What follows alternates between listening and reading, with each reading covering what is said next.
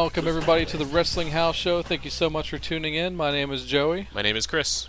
You're listening to us on cnjradio.com, where all the great CNJ shows lie. So thank you everybody for tuning in. Thanks.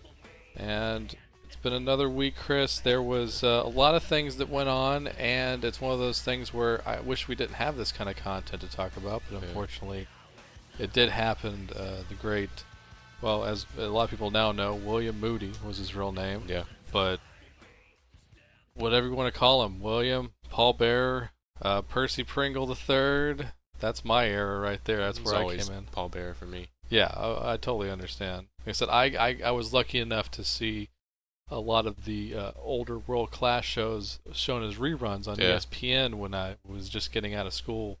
That's cool. And they were airing, and I got to see Percy Pringle's earlier managing days, and he was their bad guy manager. He was never their number one bad guy manager, because that distinction always went to General Skandor Akbar. Just looking at him, I mean, you can't. Yeah, he looks like he would be a bad guy, but you can't really hate him all that much. I don't know. There's something about him. Even at his most despicable as Paul Bearer, he was kind of goofy, but you just couldn't hate the guy. He's just that kind of guy. He just kind of looks like everybody's cool uncle. Yeah. You know, like he's really cool, creepy uncle. Yeah. Yeah, but warm personality. Yeah. You know, like when you talk to him, it's just easy to talk to the guy. He just always came across that way. And apparently that's how he really was. Yeah. We are taping this during the week. I did watch Raw. We won't talk about it, but they did do like a lot of talking about Paul, and that's good. The King was talking about just how great of a guy he was. He would always, like, even in the modern age, he was on Twitter and he would always answer all the fans and just really gracious. So that's the kind of guy that the business deserves, and he will be missed. Yeah, and go read, if you haven't yet, go to WWE.com and read the article that they did where they interviewed Michael Hayes. And Michael Hayes has his own tribute to Paul and talks about that's cool road stories and just general fun things about the guy. If you're going to get a fun old school wrestling story, it's going to be from Michael Hayes. Yeah. And he's got many of them. And then Paul's a big part of that whole thing about it. They kind of came up the same era, same way, and I don't know if I mentioned this on the show before, but I don't remember much about the first wrestling show I ever went to. Yeah. My dad took me when I was a kid. It was the early 90s. How old were you? I was probably 11 or 12. Okay. And the only thing I really remember was seeing Paul Bearer at the show. Wow. And that's cool. the one thing that stood out. I don't remember what he did or who else was there, but I remember that. Right. And that's just something that's him always just bringing out stuck the with Undertaker, me. had the urn held up as he came out. And that's the thing that I took away from that show all these years later. So. That's really cool. Like I said, watching those old spots of him as a manager in Dallas, and he was managing like Ravishing Rick Rude before he got the call up to WWF, and people like that. And then later on, when I started to see the actual current world-class product, during 1989, which was my first real boom year for wrestling. I started watching in 88, but all of the 89 storylines were just amazingly hot. Yeah. And I was just at that perfect age to be all in. Yeah. The Ric Flair, Rick Steamboat, and also subsequently Ric Flair, Terry Funk feuds in the NWA. Yeah. The Mega Powers exploded in 1989. That was big for me. And also, really honestly, in my opinion, and how I still feel, not to be outdone, but there was such an amazing feud going on in World Class, which no one thought would ever... They never thought they would probably ever have another big feud after the Von Erichs and Freebirds. Yeah. And this is supposedly in like the not as good era of World Class, but I remember it so well because Percy Pringle was managing Eric Embry at the time, and he just took it upon himself to battle the entire Akbar army, pretty much single-handedly. Yeah. And they pulled it off so well, and it was so convincing because the only friend he had in the world as a constant, like, you know, other baby faces would help him out, but they were never all in with him. Right.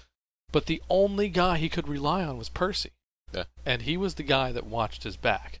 Huh. And that's what did it for me, for him on the onset. And that feud was so good. I remember this. PWI actually had that as like the first or second runner-up that year for feud of the year. Nice. And they weren't in every household in the country at the time, but they recognized how great that feud was. And Percy was a major part of that. That's cool. And you know what's really funny? Whenever he came out as Paul Bearer, I didn't recognize him. Really?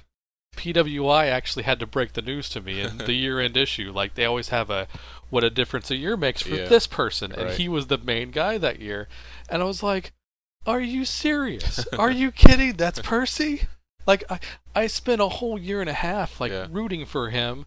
And all they had to do was dye his hair and put, pasty makeup on him. And I didn't recognize the man. Wow. I'm not even kidding. That's pretty funny. Yeah, I was put off by it.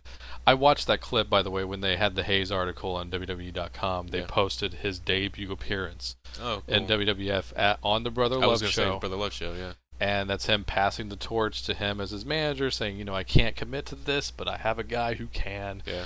And he says, come out, Brother Bear. Yeah. And Roddy and Vince McMahon are in the booth going, Brother Bear? What's that all about? And the funny thing is, when they finally gave up the gag and said his first name was Paul, they both acted like it was the stupidest thing in the world. And I'm like, you came up with it. Right.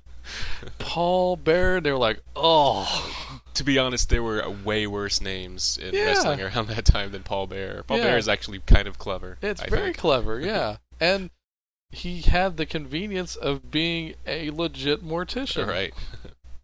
It's amazing. Like, I guess in his interview, that came up. And that's probably why he got it. I think I was here. I don't remember where I heard it from, but it was. I don't remember if it was prior to being hired or just after. But Vince didn't know that he was a mortician up until right before he got hired, or after the interview process was over. It's like, by the way, I'm a mortician. Yeah. So that's probably when the light bulb went off. Yeah. I totally screwed up this whole thing. We got to get him a new manager right away. Right.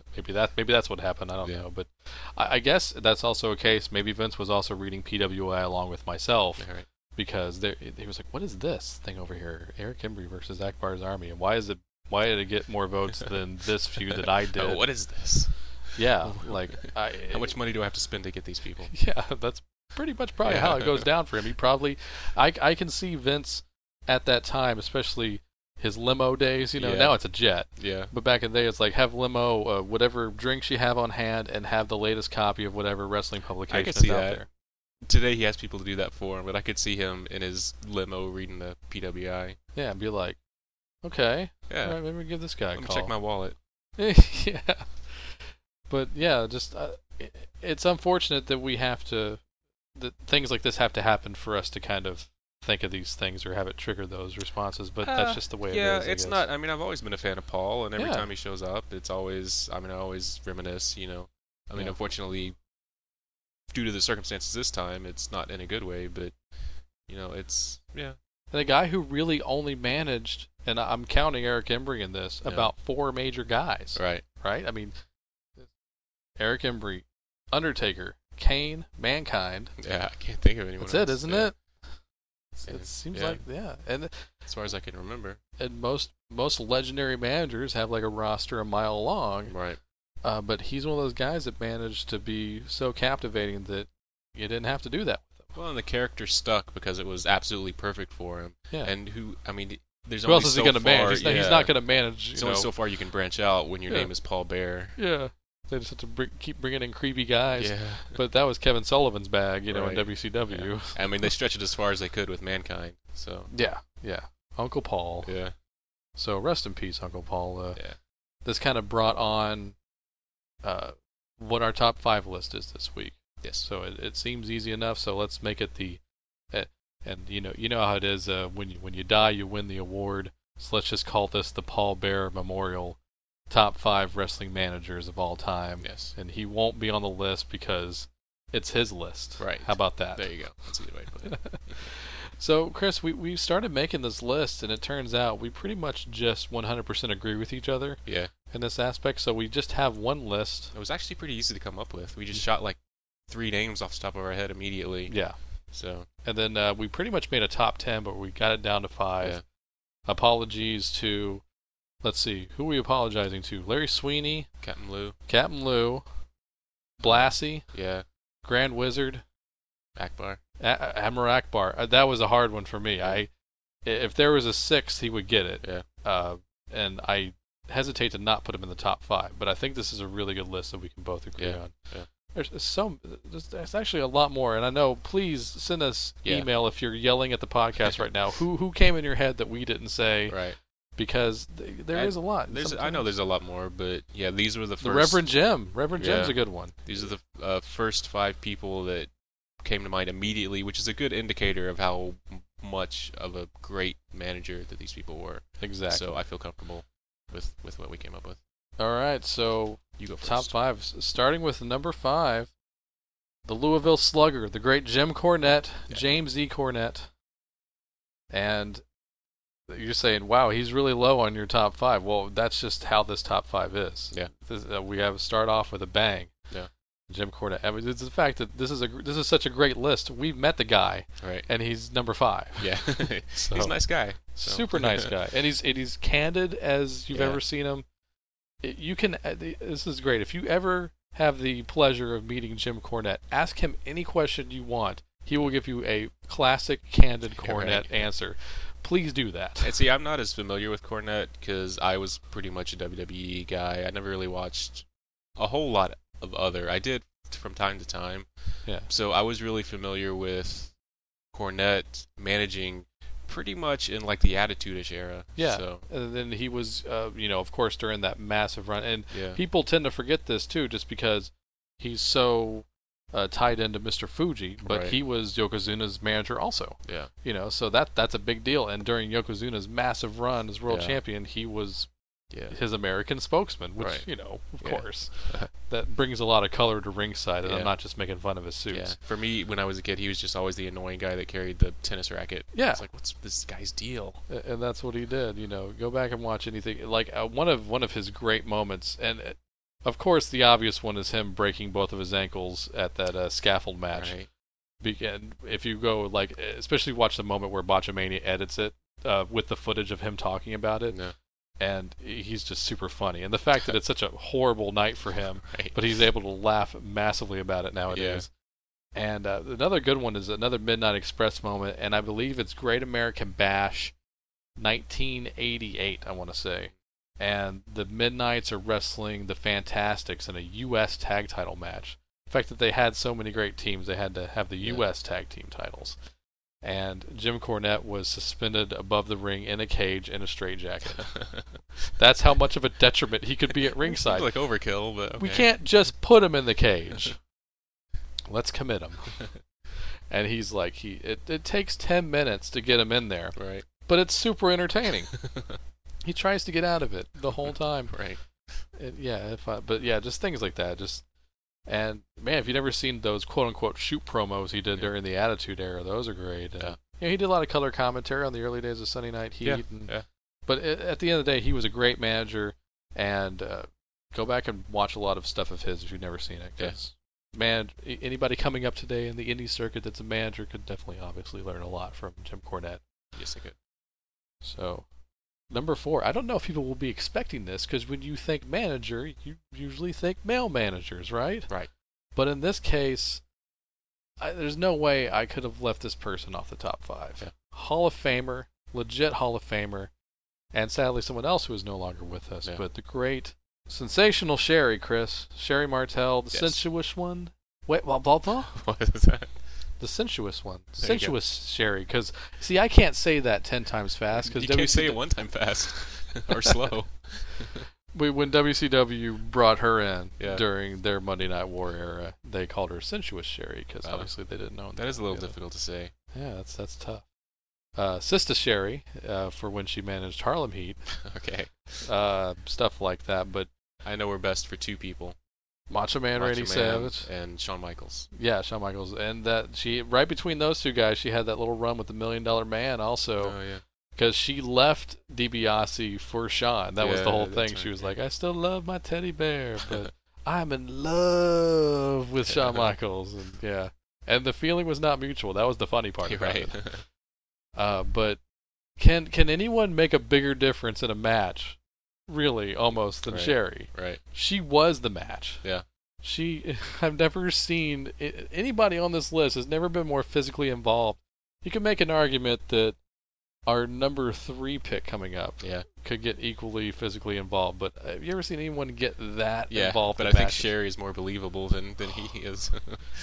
Improvising the hell out of everything. I'm gonna take my shoe off and hit somebody, and the shoe flies out of my hand. So you know what? I'm gonna take my stocking off and choke them with it now. And you could just hear her yelling at ringside.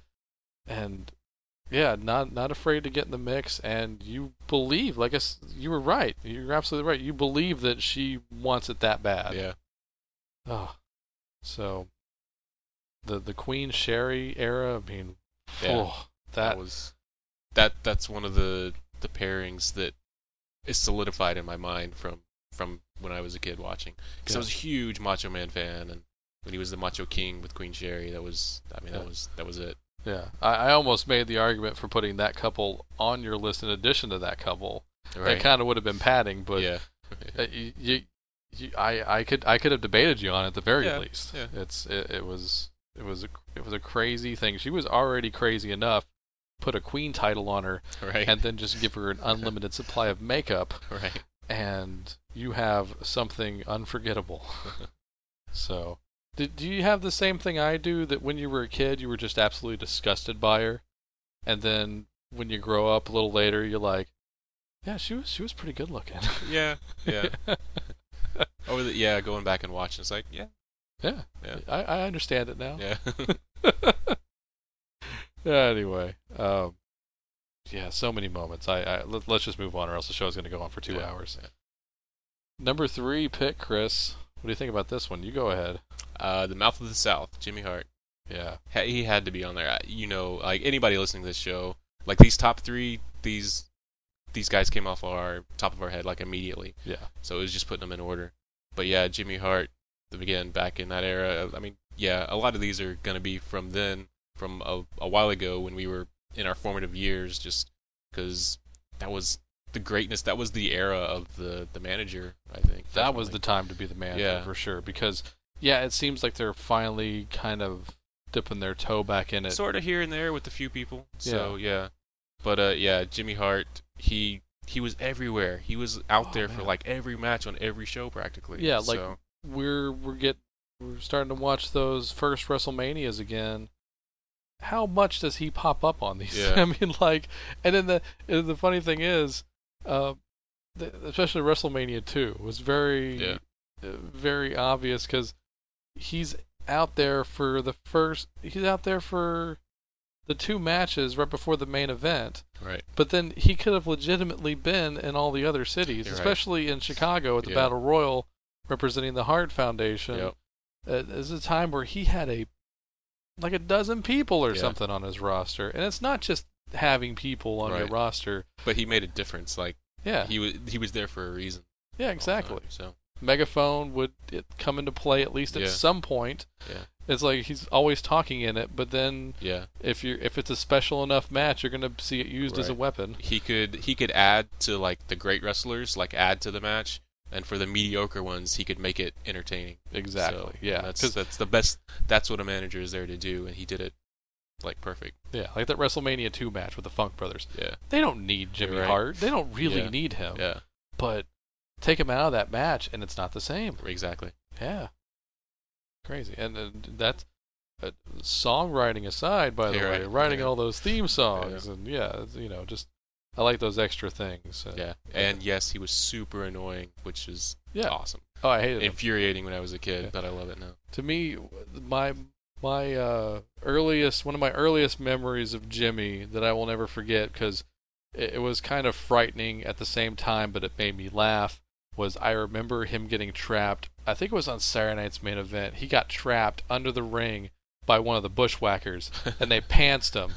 He came out like he was swimming out of quicksand, He's like, and his sunglasses were off, and then as more of his body is coming out of the bottom of the ring, you notice that he's still wearing his jacket, but there's no shirt.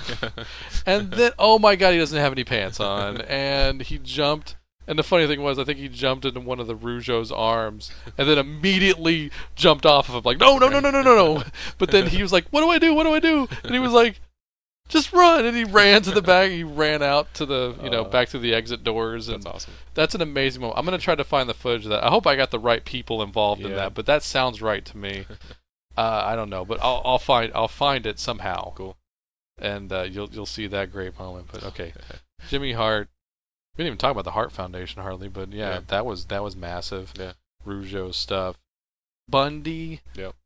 You could go on naming all day. Guys for, okay, sorry, yeah. He's one of those guys. He could still do it. Yeah. If they called him back, I'm sure he'd do it again. Why not? Speaking of still doing it, though. Yeah. Number 2 on the list. Number 2. This guy would have been on my list even if you erase the last 3 years. Right. Paul Heyman. Yep. I think you might know at this point who our number 1's going to be, which I won't say yet. Yeah. Which I think most people listening to this show would agree. Yeah, and they already know who it is, I'm sure. But the whole purpose of being a great manager of pro wrestling, being the standard bearer, and we've already brought this up a few times, is you're supposed to help elevate your talent that you're representing. Right. And I don't know anyone who does it better than these top 2 guys. Right. It's like between 2 and 1, it's kind of a thin line as far as like the absolute top greatness. Yeah. I think Paul would be upset if we put him at number 1, right? Because I know he loves our number 1. Yeah. But it's some guys didn't need him per se. Right. But he made them that much better, and they would all say that about him. Yeah. He could take somebody who wasn't that entertaining and make you want to watch him. Right. Dangerous Alliance stuff, that whole thing, he would be in just for that for me. Yeah. Taking away everything he did for ECW, because that's not technically part of his managing career. He's so compelling. He's with a great talker now. CM Punk, one of the best talkers of all time, who doesn't need Paul Heyman to be great, but Paul Heyman makes him the most compelling guy on television right now. Yeah. It's ridiculous how much elevating a great superstar to like legendary status. And it's selfless because he's we recognize what he's doing, but people hate him. Yeah. So, They want to see him get beat up. Yeah. If we'd have been in that crowd for the Dallas show, yeah, you would have heard many people screaming for his head. Yeah. When they still cheer for Punk, but they're doing that to Heyman at the same time. Yeah. And and the stuff he's doing with Brock Lesnar, which I want to talk about a little bit later, but and he's a perfect foil for Lesnar. Yeah. That's an example where you take a guy who has massive in-ring talent, and I'm not going to deny that. Yeah. Massive in-ring talent, but needs that certain X factor to further elevate him in the best possible way. Right. And that's where a guy like Heyman also comes in. Yeah. Just accenting Lesnar, not the best talker in the world. Right. But people would still watch him. Yeah. Now they really want to watch him. Right. Well, like when Lesnar returned just, a few weeks ago or a month ago or whatever it was. Yeah, when he attacked Vince. Yeah, when he attacked Vince, and just what Heyman did in that ring, just like, oh my God, please don't, just stop, just go, run, just get out of here. Yeah. And that started, I really love what they're doing with Lesnar right now, and that's a huge part of it, is what Paul Heyman's doing for Lesnar. And that's just 2 guys that he's been managing in this last year. Yeah. It's not to speak of like all the other stuff he's done. Yeah. Going back from all the way when I first saw him with the original Midnight Express, trying to take down Cornette's current Midnight Express, which was great. And that speaks to their hate relationship they've had over the years. Right. When he managed the Samoan SWAT team. Dangerous Alliance comes up, and go watch that classic matches clip that they have on WWE.com somewhere where it says Dangerous Alliance debut. Yeah. And you see Arn Anderson, Bobby Eaton, Stone Cold, Rick Rude. I talked about all this already. Yeah. But having those guys run the whole place for a year with Paul under their that was a perfect moment right there. That whole, it's a snapshot of a great part of that era. Say what you want about WCW before they started turning a profit, but they had that kind of stuff on television, and that's why I kept watching. Right. It wasn't almost any of the other garbage they had, like PN News and all that stuff. Right. No disrespect to PN News, but the Dangerous Alliance I didn't even know. I didn't even realize I was watching because of the Dangerous Alliance, Chris. Right. I was apparently watching for Sting and Barry Windham and Dustin Rhodes to get back at the Dangerous Alliance. Right. Now I realize that why you were not watching those guys. You were watching the Dangerous Alliance to get beat. Yeah. Oh yeah. It could have been anybody. They threw everybody in there, like to try to get back at them. And I was like, I thought these were my favorites. Yeah. That's really not the case. Right. I mean, I love those guys. And Ron Simmons was in the mix there. It was a cool time. And those guys definitely had the talent to hang. Yeah. I mean, Barry Windham has the talent to hang with Steve Austin. There was no doubt about that. But man, I couldn't wait for the Dangerous Alliance to get beat. Yeah. And every now and then they get a win over him, but they never let him savor it. Yeah. They always had the last word. Right. They always just had that post-bell cheap shot. And I think that's kind of why when you get older and you start liking the bad guys more. Yeah. Because you realize what they contribute to the show, you know. Yeah. So, but yeah. But Paulie that guy could talk all day. Yeah. Whenever he gets sick of the road again, I would love nothing more. You know, he does this Heyman Hustle thing online. It's like I don't think most people realize what it is, and I don't even really know what its purpose is, except for just to kind of be a social media happening, photo ops and whatever. But I would love to see him turn the Heyman Hustle into a full-fledged talk show. That'd be cool. I mean, just hearing him talk about current events would be amazing, wouldn't it? So I'm putting it out there. Heyman Hustle needs to be a radio talk show, and let's have it on in about 5 years or so or whatever. Whenever he's completely sick of the road, because you know what? It's one of those. He's so good that I know Vince doesn't like him. Right. You know Vince hates Paul Heyman. Right. But he needs Paul Heyman. He really kind of does, because he wouldn't be where he was with him. Attitude Era. Yeah. And he was really the only great thing about the Alliance storyline. Right. Yeah. Just that one promo he cut before the Survivor Series about how much he just hates Vince McMahon to his face. Yeah. Things like that, he does kind of need him, doesn't he? Right. Yeah. Doesn't matter how much. That's why he keeps showing back up. Yeah. Otherwise, he wouldn't bother with him. Yeah. Because, I don't think Vince feels that he needs Jim Cornette. If he could get along with Jim Cornette and Jim wouldn't blow up at people, then I'm sure he wouldn't mind doing business with him. Yeah. But Paul's a different animal. Yeah. And that's no disrespect to Jim Cornette. Vince is no dummy. He knows talent when he sees it. Mm-hmm. Yeah. Mostly. He is a hustler. Yeah. Speaking of talent, and just like I'll have to quote what Paul Heyman said at WrestleMania 17, the Johnny Carson of pro wrestling. Is there any doubt that Bobby the Brain Heenan wouldn't have been number one on this list? I think, like I said, you interview 10 wrestling fans and 9 of them will say Bobby Heenan. Best manager of all time. And then the 10th one I'd have to punch for not saying Bobby Heenan. The 10th one like CZW. Yeah. Man, Bobby Heenan. Double Dare is what I remember. Bobby Heenan. Oh, so much man, more. I forgot about that. Yeah. I remember Mr. Perfect getting slimed, and that was amazing. Oh, yeah. But Bobby Heenan, you talk about a guy who could make the most out of anything. Yeah. The Weasel suit match with the Warrior. Yeah. It doesn't. I know I've told you this before. I've told Nola this ad nauseum, but the thing I always take away from Bobby is I think they did a profile on him in that 80s box set, The Greatest Wrestling Superstars of the 80s. Yeah. And Arn Anderson, I think they were doing the profile actually on Arn Anderson. He was talking about when he was being managed by Bobby with Tully and the Brainbusters. And he said, we'd be working shows with Bobby, and Bobby was so over that it only took one guy in the crowd to yell Weasel at him, and Bobby would just like snap his head back, and then all of a sudden go right back to looking forward and pretending like it didn't bother him. Right. And he had that look like it didn't rattle him, but then the whole place just started doing it. Right. And he knew what he was doing by jerking his head back like that. Those little things. Like, it was like one of the WrestleManias, I think it's like WrestleMania 4 or 5 at Trump Plaza, and Bobby's like fiddling around in his pockets during a match. Yeah. And the girl's like, what's he doing?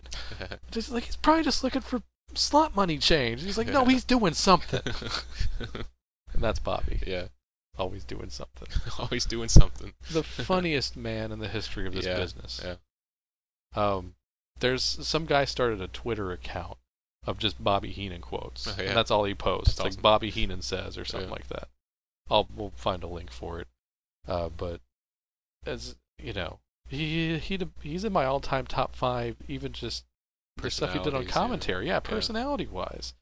But yeah, they gave him a few stiffs to manage, but he still managed to pull it off. Yeah, and he was another one of those guys that was on pretty much every single match. He was out there.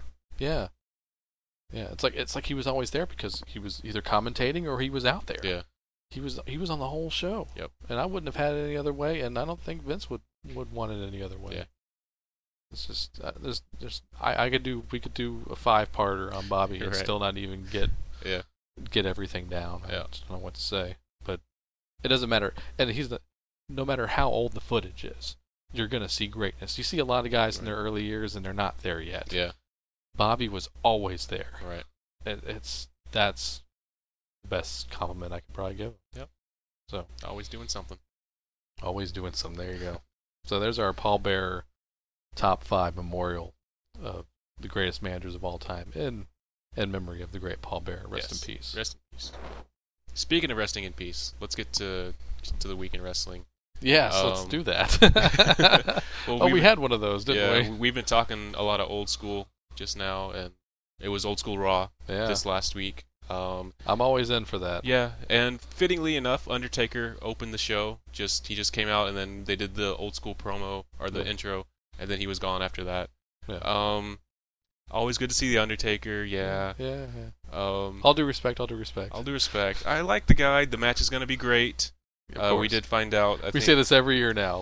Well, I feel kind of bad because I feel like a broken record but I'm underwhelmed with the Undertaker build-up. Even more so. Last year I didn't like it because it was Triple H again. Yeah. And I didn't want to see another rematch at 2 WrestleManias after another rematch. But to be fair, I liked the build-up better last year than I did for the first one because of the Shawn Michaels factor. Yeah, but still. Sean delivered some epic promos, though. You got to admit that. That was cool. Yeah. I mean, that got me into it. Like I said last year, after we saw the match, I was like, that was like a really great match. And I'm not going to say I was wrong, but No, because we established this last year.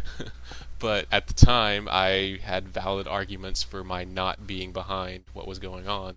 And I have valid arguments this time, too. We always say that even the first Shawn Michaels match, and even before that, we've said that there is no story with The Undertaker anymore. There has not been for years. It's just the streak. That's all it is. And it's more so apparent this year than any other year, I think. Why do you think that? Well, because there's no storyline. He shows up, and they're fighting to see who ends the streak. Yeah. That's it. That is all of it. There's nothing else to it. Punk and Heyman are going to be talking a lot between now and Mania. I know. You know, and they're going to build it up. This. They're going to build it up a lot. I'm going to be entertained by every single segment they're on. Yeah. But I am supremely underwhelmed with, I'm going to come back to beat you at the streak. It's lame. I don't like it. I'm going to enjoy the match. And after WrestleMania, I'll be like, I liked it. Yeah. But, I thought of something because people in the crowd were already holding up 22-0 signs and 21-1 signs. CM Punk's not going to beat The Undertaker. I understand this. But do you think at this point the people that show up for WrestleMania holding a 21-1 sign only do it in that little possible... Like that 1% chance that he actually does lose? Yeah, like, I'm right, and I'm going to be on TV. Every recap clip extravaganza for the next 25 years. You know that's why they do it, right? Yeah, that's smart. They're going to have half-ripped signs, like, sprinkled out throughout the stadium. By the end of it, all the sweepers are going to just... Right. What's all these 20... Like, they probably don't watch. The sweepers are going to be like, 20... What the hell? So, I don't understand. So I don't know if I said. Oh yeah, CM Punk won a 4-way match to decide because they all come out and said, "I'm going to beat the Undertaker in the streak." No, I'm going to win the Royal Rumble. Yeah, exactly. Orton comes out, Sheamus comes out, like the usual suspects all come out, and these guys are not going to do it because they're kind of boring now. Well, yeah, and here's the other thing. I realize there's been an asterisk into this Undertaker WrestleMania matches because he's repeated 3 times. Yeah. As far as opponents go. Right. But I truly believe that, especially now, you are not allowed to fight him if you've already fought him. Yeah. Because Mark Henry, nope, had your chance. Yeah. Actually, that was Mark Henry got as believable as humanly possible for the first time in his career for his match against The Undertaker. Yeah. I still didn't have a sense of doubt about it. Right. So that didn't happen. Randy Orton, forget about it. No. The best thing about that match was his dad coming out. But yeah, it's like if you've already done it, then you shouldn't have another shot. Yeah. Just forget it. That ship has sailed. Yeah. Sheamus, No. no. And I would watch the match, but it's not right. a WrestleMania match. We had this already. That's how I am with Punk and Undertaker. Yeah, I'm gonna watch the match. I'm gonna like it. It's gonna be one of the best matches on the show, probably. Yeah. And I'm still gonna complain about it because I feel bad I'm doing that, but it's just I don't know. That's the way I feel. The only way they could possibly get people to think that there's any kind of possibility of CM Punk beating Undertaker is if they just completely encapsulate him in like a Pope mobile until WrestleMania. Right. Like he's not going to wrestle at all. Yeah. He's just training and that's it. Yeah. There's no possible. There's going to be zero wear and tear in his body between now and WrestleMania, but that's it. And that's not going to happen because out of anyone in that company, CM Punk is going to be there pretty much every week, Every house show. And he's going to give one of the best matches every week. Yeah. Rock's not going to do that. No. Even no. John Cena hasn't. Well, he's there, but he's not wrestling every week. Yeah. CM Punk is putting on consistently good matches.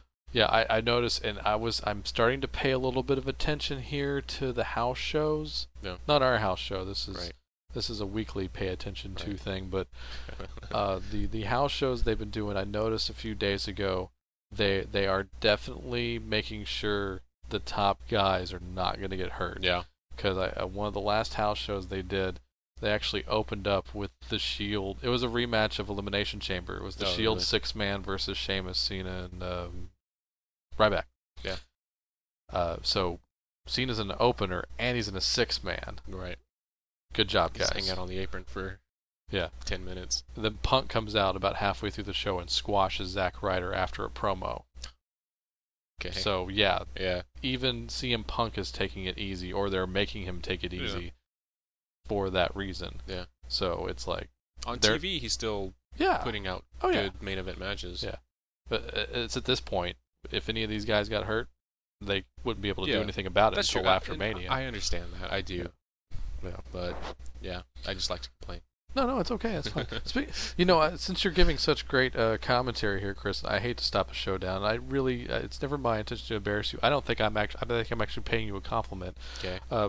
If you actually had a picture of what's going on here in the Wrestling House Show studio today, you see Joey, who looks like he's off the set of a Judd Apatow movie. I've got my T-shirts and my board shorts on, and Chris is like him and Brad Maddox are shopping at the same places. I think you got this really nice sweater on, and with the collared shirt under it and everything. Thanks. And you match really well. But you and Brad Maddox like shopping at the same places now. Are you that much of a Brad Maddox fan at this point, or maybe subconsciously? Maybe that's what's going on. Yeah. I've been enjoying this, Chris. Thanks. Me and Brad Maddox and David Otunga. Because he actually wore an outfit a lot like this pretty recently, I noticed. Oh man, why'd you bring up Otunga? Without the bow tie though. Yeah, I like how they're saying that Otunga's in The Call, but have you seen him in any other commercials? No, I've seen Barrett in Dead Man Down more than I've seen Otunga in The Call. And that's pretty sad. Yeah. So it's like, what's he doing in it? Right. Okay, sorry, I didn't mean to stop the show down, but the Fashion Minute with Joey and Chris. Yeah, exactly. In memoriam of Classy Freddie Blassie. There you go. Did we get a direct deposit here? Are you done with The Undertaker? Because I want to move on to something else. I've been done for a while. All right. But, I mentioned it briefly. I just wanted to mention real quick again that I actually really enjoy what they're doing with Lesnar since he's been back. I did want to see Lesnar face The Undertaker, and I still do, because I believe that he would actually have a chance to beat The Undertaker. Right, from a storyline way of but I don't know, and I wasn't really thrilled with seeing him face Triple H again, because I'm on that kick, like, I don't want to see rematches, and that's a rematch from SummerSlam. Was it SummerSlam? Yeah, it was SummerSlam. Yeah. And then the main event's going to be Rock and Cena 2, which is fine. I want to see Cena beat The Rock. Yeah. If he doesn't beat The Rock... Oh my god, if he doesn't. I don't know what I'm going to do. Yeah, because How can he not beat him at this point? Yeah. I mean, that is the biggest itch that he has to scratch ever. Yeah. Like, this has to be done. Yeah. Just have him go 1-1, and just end it. Just stop. Be done with it. Yeah. Just don't do it again. Don't do 3 times in a lifetime. Oh, 3 times in a lifetime. Speaking of, what do you think of the new belt? We didn't even talk about that. It's been a couple weeks old. Oh my God, yeah. I don't like it. I don't know, man. Yeah, it just looks. It's okay. I don't know how to feel about it. Honestly, I despised the other WWE title. Right, but you got so used to it, right? Yeah, it lasted. When did Cena bring that out? What? Oh God. Well, the spinner debuted immediately after he won the title, so that was WrestleMania 21. So that would be 2005. Okay, yeah, it's 7 years. It lasted 7 years too long. Yeah. Or 8 years too long. Yeah. Bring back the Winged Eagle. Yeah. See, that was my favorite title. Yeah. Totally. But yeah, the WWE, it's boring. It's just a big WWE, and it's got the stupid Brahma Bull skulls on the sides. So that should have been our list this week. The stupidest looking world titles in WWE history. Right. We'll the smoking skull belt. Save it. We'll do it later. Because I think of 2 others off the top of my head. Okay, right next week it's the 5. Let's just broad base it. The top 5 ugliest titles in pro wrestling history. There you go. Right. But yeah, I hope Cena wins that and like rips those bull heads off the. Because that's they made them without him. Like the template of the belt. Those are interchangeable. Yeah, you can take those off. So he'll put. What is he gonna put on there? Like a little hand things or chain lock. Yeah, old school Cena. Yeah, I love it. Cool. But yeah, I'm so good news, bad news. I'm glad they got rid of the other one, but I don't really like the new one. So yeah, it looks like a watch. Yeah, there you go. It does. Yeah, it looks like a Rolex. Giant waist watch. Waist watch. All right. Anyway, Fandango. We'll talk about Fandango. No, you're not saying it right. I'm not gonna do it. Not saying it right. I don't care. Chris? I'm not gonna do it. Come on. You can do it. I'm not gonna do it. Oh. But I've told you, I don't know if I said it on the show, but I really I'm looking forward to him wrestling, to his debut. Yeah. And it's frustrating me that he's not, but I love what he's doing. I don't know. I'm wrapped up in it. I'm like the King, because the King is always like, oh. Yeah. And I know he's being sarcastic. I don't know. Maybe him and Johnny have developed this nice camaraderie backstage. Yeah. You know, I gotta say this. I loved when this was on Facebook, on our Wrestling House Show Facebook a few days ago, but one of our friends of the show, Todd Cunningham, I saw you go back and forth with him about it. And that was great. I want you to bring that up on the show, because he was facetiously saying, oh, I can't wait to see a dancer wrestle. And, you know, I understand the comedy he was trying to pull off there. But, Chris, well, if you could make that argument, who do you immediately reference? Bruce Lee. Because before he was like the international kung fu superstar, he was the Hong Kong cha-cha champion. He was the dancer. He did the cha-cha. There you go. So there's nothing wrong. Just because you dance doesn't mean you can't fight. So I'm not saying that Johnny Curtis or Fandango is going to be the next Bruce Lee. Right. I don't think that's going to happen, to be realistic. But you can't count him out. Yeah. That's the point. I appreciated the reference. That's yes, all. hyperbole for my point. Yeah. So I'm hearing, if you believe everything you read on the internet, Joey likes to read rumors just because it entertains him. I'm hearing now that this whole not debuting a Fandango may actually be the payoff. He won't debut, apparently, from what I'm hearing, is that they won't even have Fandango wrestle one match, which leads people to think, well, are they going to get rid of Johnny? Or, in my theory, what I'd like to see is have him get so frustrated with kind of pull the curtain back and say, look, I've been busting my balls in this company for years and they haven't done anything with me. They keep it's almost worse than someone like a Curt Hawkins. Kurt's never on TV. But and they don't use him, but they keep making me think that I'm going to do something. They have videos and I never get to wrestle. Like he's just going to finally just say, screw this. And maybe he'll be the next breakout like edgy guy. And hell, bringing Curt Hawkins as a equal of I always try to find a use for Curt Hawkins, but just attach him. It's like when they're passing a bill in Congress and they put those things attached to the bills so that just so they can pass. You're trying to put Curt Hawkins on there, just like, all right, if you get this guy, you have to take this guy too. Yeah, I'm definitely bill attaching this for sure. You're politicking right now. because as much as I am a fan currently of one of the only great things about TNA is the Bad Influence tag team of Christopher Daniels and Kazarian. Yeah. I think those guys easily have the potential to be the next like smarmy ass, like just kind of sophomoric, like frustrated, like that's what the Outlaws were like. They were two guys that just couldn't not find their way in this company to save their lives, and then they got together like, hey, wait a second. Yeah, I've seen a little bit of Bad Influence here and there, and of course, those guys are great. That's different with them because they have been around for a long time and they've had some successes. Yeah. So now they're just kind of blowing off steam. Yeah, I'm not as much into the smarmy thing as I used to be, so it kind of annoys me at times. It's still funny at times, but it still annoys me too. Right, but I think Johnny Curtis, Fandango, and Kurt Hawkins, man, put those guys together and give them a gripe. Because they definitely have one. And it could be like... Throw JTG in there while you're at it. Okay, don't push your luck. Sorry. I don't know what came over me. I'm so upset. You're just talking gibberish now. That'd be kind of cool if Fandango ended up being like the beaver cleavage gimmick where it was never intended to be what it is. It is intended to be stupid so he could move on to something else. Yeah. But I like dancing.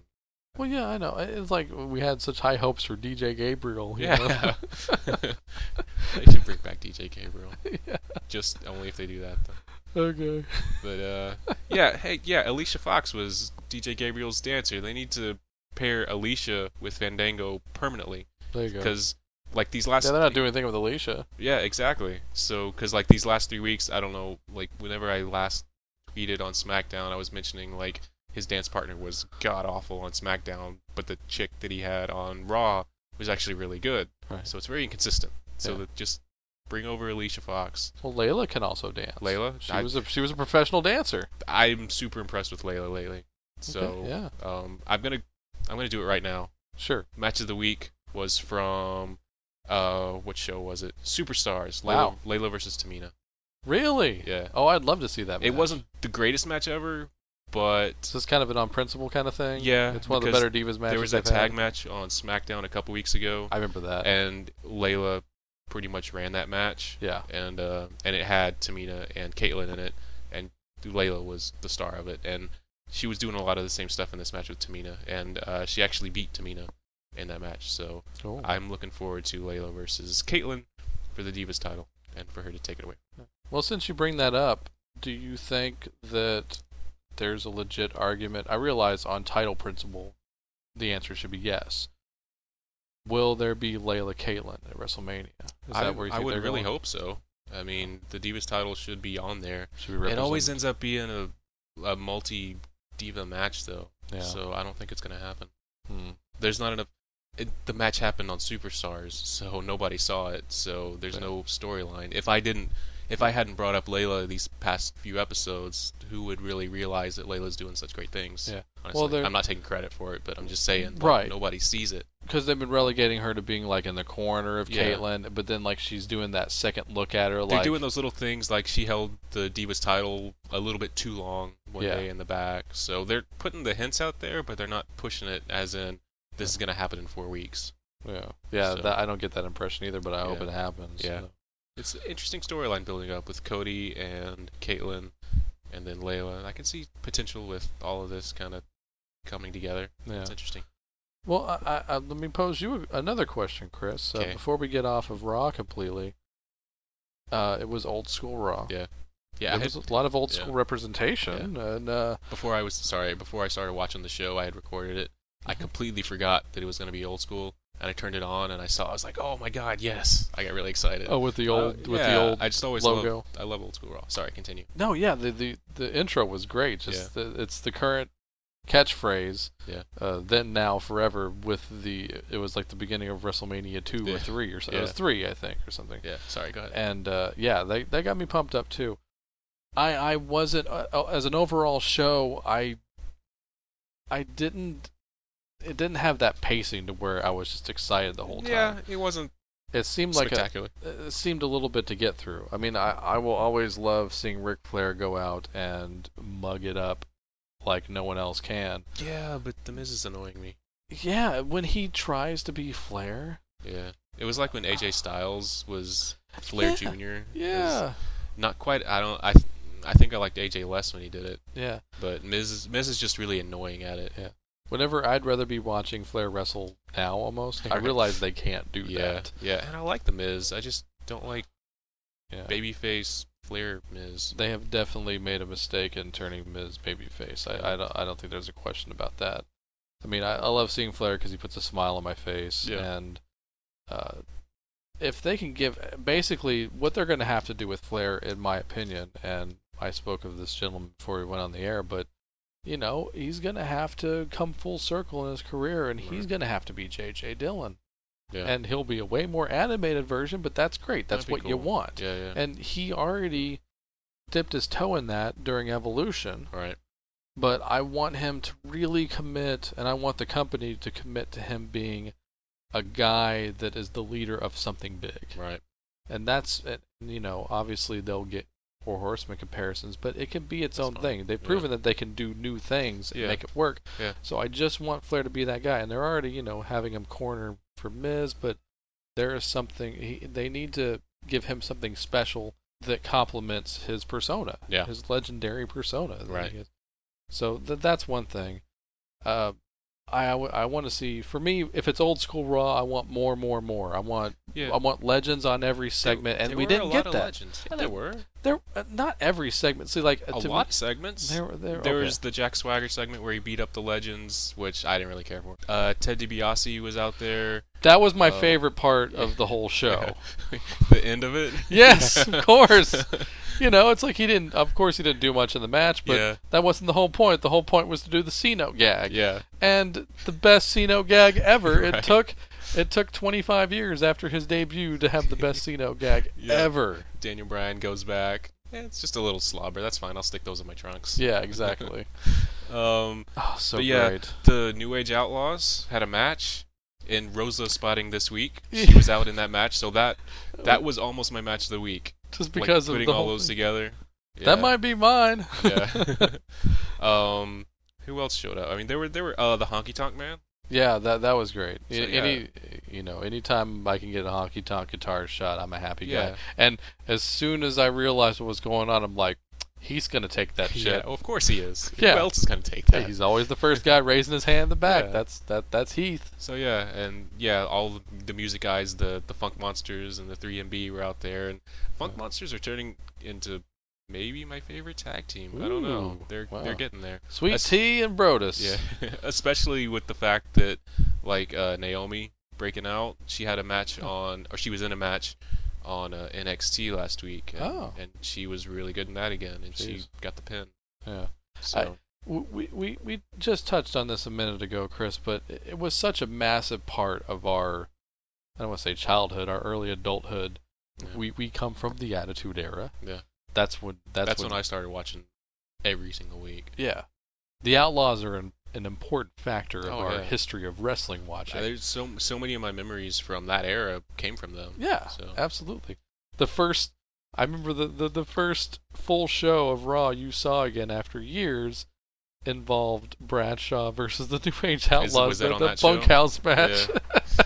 And that was before they became the New Age Outlaws, right. So they've been a constant. They were a constant for years. Yeah. When they first came out, were you, almost like me, were you kind of a little nervous for them? But then by the end of the match, did it seem like any of it?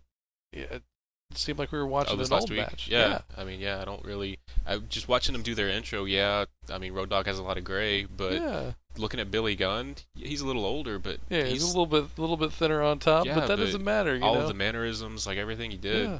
There was a while back in that time when Billy Gunn was my favorite wrestler of all time. Yeah. It was. I mean, that was a good, I don't know, maybe a year or so. But he was, because you remember that. Yeah, I'm right there with you. Yeah, right whenever it was during the peak of the Outlaws, the Billy was one of my favorites too, and I was, really excited at a point whenever the breakups happened, and he was going to be a massive single star, and I'm sure WWE even thought he was going to be a massive single star. He won King of the Ring. Yeah. They gave him a feud with The Rock. Right. I mean, Billy was doing great. Yeah, I think he never got to that next plateau. Yeah, it's just one of those unfortunate things that just never, the stars never aligned. I mean, he has the ability. Yeah. To do it. Yeah, seeing them in the ring, it was like they really hadn't missed a beat. I mean, that's kind of cliche to say, but yeah, it really didn't seem like they did. Yeah, they still know how to command a crowd, and they were looked great in the ring. Their moves are great. They better be, right? I mean, especially Billy. The whole thing about Billy now is that he's one of the trainers in NXT now. Yeah. So, he's got to practice what he preaches. Right. So, yeah, it was a great moment this week, and I thought it was great. And I immediately thought of them, like, we got an Outlaws reunion plus Roses in this segment. Chris has got to put this one up at the top. I mean, can I have a tie, actually? Tell you what, I'll take the Outlaws match. Right. You could take the Superstars Diva match. We'll do it that way. That's my official. I'm giving it. If anything, just because it was officially Old School Week, the New Age Outlaws versus Premepico with Rosa from Raw. And the Outlaws won with the Famouser. Yeah. And, it's just like old times, man. So, yeah, I said it was old school. Chris, if you don't mind, I know we don't talk TNA on the show, really. Well, it's no special rule. It's just I don't watch it. Right, yeah. I don't usually want to talk about it. And also, it's dumb. And also, no disrespect to Randy. We're going to do a whole hour on this when we get to our next TNA show, but... Oh, don't make that an hour. Well, please. I mean, it never is an hour. It's like 10 minutes and then we talk about something else. Right. But this whole thing, I'm sure even a casual wrestling fan can realize at this point that TNA is doing a storyline with this faction called the Aces and Eights, which is basically, you've seen it before, it's NWO meets this, like an invading faction of people. And initially... Yeah, and when they debuted, they were all in masks. Yeah. They were a motorcycle gang. Sure. And they were all in masks. Motorcycle gangs are always awesome in wrestling. Yeah. Like the racist Harris brothers and the and all those other guys and American Badass. Yeah. But they slowly reveal, the masks start coming off, and people are like, what? I mean, if anything, it's just kind of a pick-em. You can't ever call it in advance. I called it once in advance so far, and that was obvious because the kids, the Wes Briscoes and the Garrett Bischoffs, that was super effing obvious. Yeah. But everything they've revealed since then has been kind of like, okay. Yeah. Okay. And I go through the range of, okay, good. At least that guy's getting work. Right. And at least this puts forward the fact that TNA knows how to get at least a few people over better than maybe WWE ever did. Right. They made Devon the first guy they unmasked. See, that's worth putting a mask on a guy and reveal. And a lot of the other guys, and they worked us, and they worked us too, because Devon was supposed to be out of a job. His contract was up. And I'm sure that Devon's. I never saw any of these matches, but I'm sure he's really difficult to tell that that's who's under a mask, because he's pretty. It's like putting Ray or like any guy that has like those particular movements that you can just tell who they are. Yeah. Devon's one of those guys. Yeah, he's very professional, and he has a great move set. Yeah, but what I'm saying, you can tell who it is, even if he was like wearing like a full like bag over his head. Yeah, exactly. You can be able to tell who it is. So he was the first one out. They had to do that one because it was like, okay, we'll figure this one out pretty quick. And then you bring in your Luke Gallows, which I was happy to see him. Yeah, but does that deserve a big reveal? I mean, he got accidentally unmasked. That was the whole thing. As he was. Yeah, why was he supposed to happen? The point of putting a mask on a guy and revealing is because it's some guy you're like, oh my god, I never expected that. Right. That was like super duper fans are like, we know that guy, but then he had to be explained as much as if you have to explain it, then that's not a big draw and it's bad writing. Yeah, and we were such fans of Mike Knox in WWE, but he doesn't completely look like Mike Knox anymore, so it was like, okay, it's Mike Knox, but that's another one of those. It's like true fans know who he is, but that doesn't really do much for TNA people that just watch because Hulk Hogan and Jeff Hardy are on it. Right. But when you unmask someone and you go, oh, okay, that's not a good thing. I realize. So they put the kids in there, like I said, Wes Briscoe and Garrett Bischoff, who were absolutely freaking terrible. Yeah. Moving on, like I said, I mentioned this on a previous Wrestling House show. If WWE doesn't want these second generation guys, really, what does it say about them? Yeah. And I hate to sound like the WWE fanboy, but yeah, you know they're going to kind of Right. suck, and Yeah. they do, and they're not very good, and they're not even good talkers. Right. They finally do the big reveal, which we thought was going to be the big one, but the vice president was revealed. I think that's hilarious. Vice president Yeah. of a motorcycle gang. Motorcycle I don't know if gang. they have him or not, but that just sounds silly to It's supposed me. to be so anti-establishment, yet they talk about like it's some sort of Yeah, we Congress. have a hierarchy, and there's Yeah. there's rules and order. Yeah, rules and order in our motorcycle gang.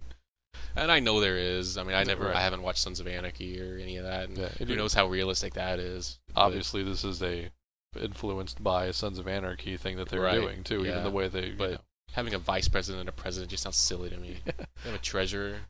Yeah. there's you. Real motorcycle idiotic. gangs, they do have treasurers, Really? by the way. Okay. Well, I'm an idiot. Don't worry, like this is our world or something.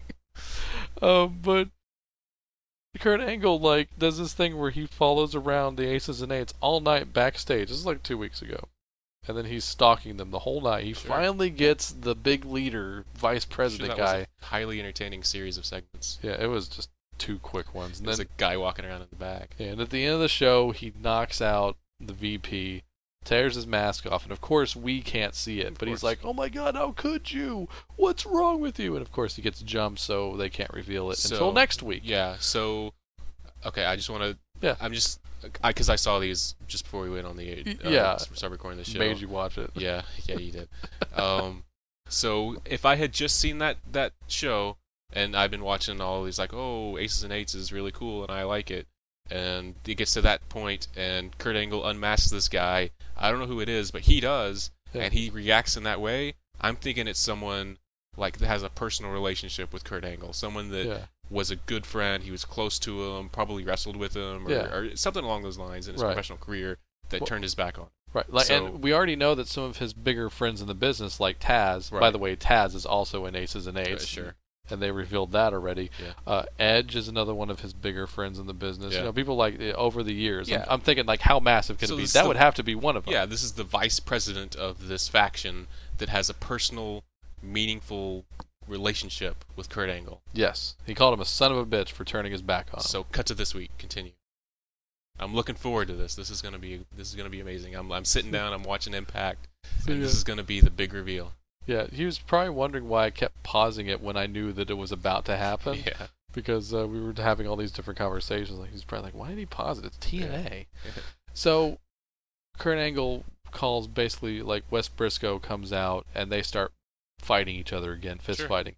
And you know the bit. You've seen it about 2,000 times. Right. Breaking up a fight in pro wrestling, your backstage agents are going to come out. Yeah. In WWE, you have Barry Windham, Dean Malenko, what have you.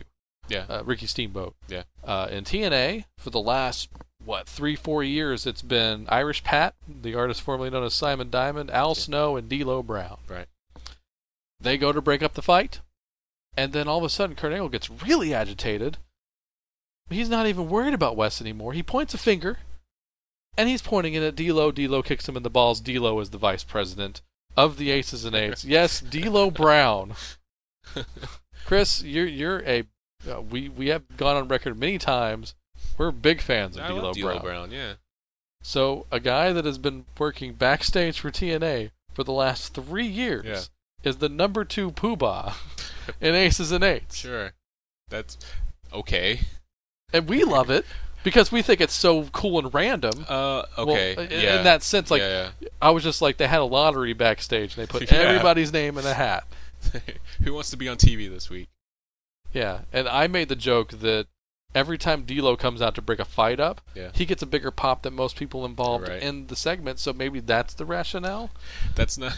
But for the people that watch, let's just all encompassing Spike Television Sure. and therefore TNA, Yeah. because the ratings wouldn't suggest otherwise. Right. Hulk Hogan, Jeff Hardy, Sting, we know those guys. Yeah. Do you think they remember or give a crap about D'Lo? Not so much, honestly. Yeah. Like it's 5% of them may remember him, and right? what, like I was talking, like the way Kurt Angle reacted. What? Unless they just create some kind of relationship after the fact. Which they're going to. You know they're Well, going I know to. they will. What's the rationale for me to be shocked that D'Lo Brown turned his back on Kurt Angle and is like being this son of a bitch to Kurt Angle. There's no connection. Yeah. Did those guys? I'm sure they wrestled at some point, but yeah, I'm sure D'Lo still does indie dates. I'm pretty positive about that. Well, yeah, I mean, I'm sure. No, don't get me wrong. I love D'Lo Brown, and it's good for him. But that is so stupid and so random. It's yeah. They're gonna have to. I could just see D'Lo coming into the ring this coming Thursday, going, and that's so not a plug, and him coming and going. When I got to TNA, they didn't let me fight, and that's probably pretty much what it's gonna be. Sure. They told me to get backstage, stay fat, and whatever. And Kurt Angle always told me to just keep trying and put yourself out there, and you'll make it, and you'll be okay. And that's their relationship. I had to be a stand-in. Yeah. A substitute for Gut Check. Like, I was an alternate for Gut Check. Like, I could just hear all these gripes, but the whole thing, like I said, they're going to have to make up this fake relationship now. So fast forward to the pay-per-view of the world title match between Jeff Hardy and Bully Ray. And Bully Ray is revealed as the president of Aces and Eights. The guy that looked like he was going to blow up the whole building once they found out that Devon was an Aces and Eights, who kisses up to Hulk Hogan by subsequently getting on his bad side initially by being into his daughter and wanting to marry his daughter. This is all storyline crap, obviously. Yeah. But if you suspend the disbelief here, it makes it that much more retarded. I'm Bully Ray. I'm marrying or going to marry Hulk Hogan's daughter. He doesn't like it initially, but then after a while he takes to it because I've got his back. And I'm helping the company to not have Aces and Eights completely take over. Hulk Hogan's awarding me with world title matches, and that's what he basically went out and said that. Yeah. Bully's a man of character, and he's family, and so here's your world title shot. He's family, therefore nepotism, therefore here you go for this title shot. And he basically said that. That's the thing that cracked me up. Yeah. So, if this is real life, Chris, what possible rationale do you have for being Bully Ray and being the president of Aces and Eights and saying, you know what? Kidding. JK. Don't say JK. Okay. This is I'd love to see Bully Ray do like a Bodicons like on Twitter. He's just not that guy, is he? No. This is all a clever ruse. He's getting in good with Aces and Eights. He's saying that I'm going to be with you, therefore 6 months down the line at, what's their big show later in the fall? Bound for Glory. There you go. He's going to turn on Aces and Eights, and therefore he helped out Hogan in the process. He's the mole that's going to destroy. He's the mole that went from here to there to back to there. Triple Cross. Okay. How many times was that the name of the Hobbit movie? Yeah, that was the Hobbit. Yes. Okay. There and back again. Yeah. That's what he's doing. Well, I just named the show this week. Wow. Yeah. And on that note, before we get out of here, Chris, do we have a best week, worst week? Yes. It was difficult because there were no real like standouts. Like you had a super best week or you had the super worst week. Yeah, so we're gonna have moments like that for sure. But I think you actually mentioned... Did Wade Barrett get in there for his red carpet and subsequent matches? He had some good matches. Yeah, but he lost some matches. Yeah, that's true. He hasn't won a lot lately. Okay. I think you actually mentioned the guy that I'm going to give best week to for the reason that you said, for the in the tag match, the Ted DiBiase taking the $100. Smartest guy in wrestling, Daniel Bryan. Daniel Bryan gets best week. So he's not only is he $100 richer. Yes, but he gets the dubious distinction of my best week. Yeah. And best facial reaction I've seen in a long time, by the way. Also. Yeah. Daniel Bryan just looks like he's having a blast out there. Oh yeah. You following this beard off he's having with the baseball player? I've seen it here and there. Yeah. I follow Daniel Bryan on Twitter, so I've seen it. You kind of hope he loses after a while, doesn't it? Like, I want to see a different... once he loses that beard, a different aspect of his character will happen. Right? You know that. So. I always liked the Daniel Bryan with the huge beard, but with no hair. Just like completely shaved. That was old Ring of Honor stuff right there. And worst week is going to Mae Young for getting her 90th birthday interrupted by CM Punk.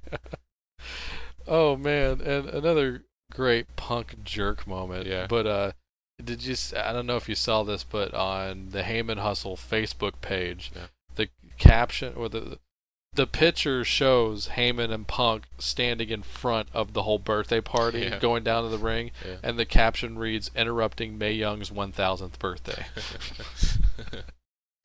So yes, I'd say May probably gets worse week. Who's gonna get the embarrassment of having your birthday interrupted?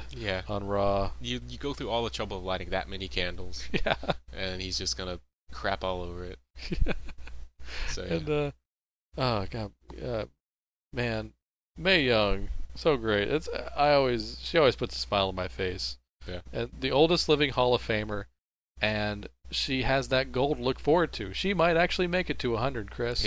Because she says she wants to wrestle on her 100th birthday. They'll never let her. No. But she has this goal in mind that she's going to do it. So who knows? If she, you know what? If she makes it to 100, any woman with any kind of respect in this business will be the first one to raise their hand backstage and say, "Put your foot on me." At 100, and I will do that for you. Well, it was I don't know. That was the Lay Cool thing that they did at one time. I was just trying to remember when that was. It'll be very reminiscent of that. A lot of wacky things will happen, and May will come out and put her foot on there, and they'll give her the official match win. And that's something that will never ever happen with anyone ever. And if that happens, that has to make like every major news outlet, everybody from ABC down to ESPN to TMZ. It'll be that has to be everywhere. Right. So I hope 10 years from now we're doing this show and we're talking about that. That'd be cool. And we get to play this clip right here. So take it away, future selves. All right. See that everything ties in. It's there and back again, Chris. Wow. So I think that's going to have to do it this week. I think we're going to have to go there. Chris, take us home, man. You can go to cnjradio.com to listen to the latest episode of this show and find the archives there for the older shows. So I'm putting more of those up lately, so hopefully people will be able to learn some of our history. I'm going to put myself out there for the blog this week. I would like to do a blog entry where I find my favorite clips of our top 5 managers. All right. How about that? Go for it. That's what I'm doing. Go to cnjradio.com for that. And we're trying to blog more and more lately. It's kind of hard, but check it every few days. There should be something new up there for you to enjoy. And you can email us or just go to our Facebook, leave us a message over there. It's linked from the .com. Twitter, live social media SmackDown on Friday nights for the most part, unless they officially announce it, and then it's not going to happen. So just be aware of that. And that's it. Interact, share, and enjoy. Continuing the tradition of social media SmackDown. I love it. It's so fun. I started it. You did start it. You are the original, sir. Well, that's gonna do it. And Chris, next week is our 100th episode. Weird. It's taken a while to get there, but we're gonna get there, and it's gonna happen. 99th anniversary of the Wrestling House Show. Figure out if we're gonna do anything special. Anybody out there? If you want us to do anything special, specify and email us. Yes. All right, everybody. Have a great week.